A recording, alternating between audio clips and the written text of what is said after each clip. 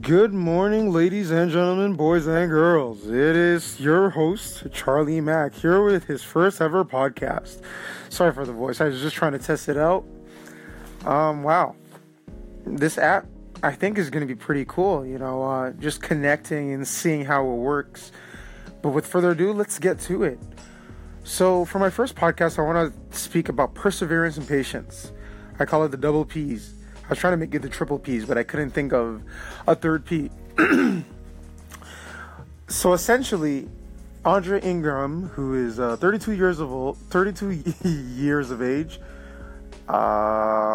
played in the NBA G League, which was the D League before, the NBA G League for about 10 years. Started playing in 2007.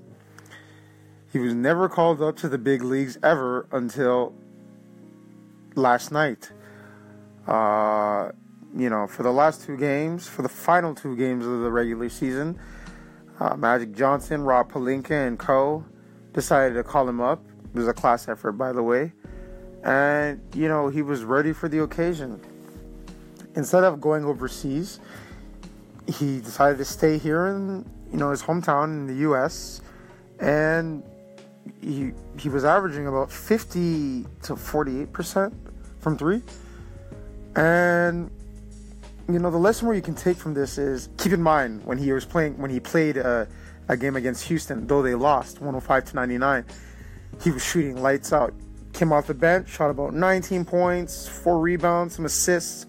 He was like 3 for 3 from free throw line, field goals, and, 3 points within a certain amount of time. Even Chris Paul acknowledged him. The biggest thing that you can learn from this is that, perseverance and patience does pay off. I think I need to learn how to persevere and be patient. I want to see more persevere, but more being patient. I would say that I'm very impatient, but I know I'm not the only one. Through his patience and perseverance, Andre Ingram was able to fight through all obstacles and kept on grinding, kept on playing, never complained.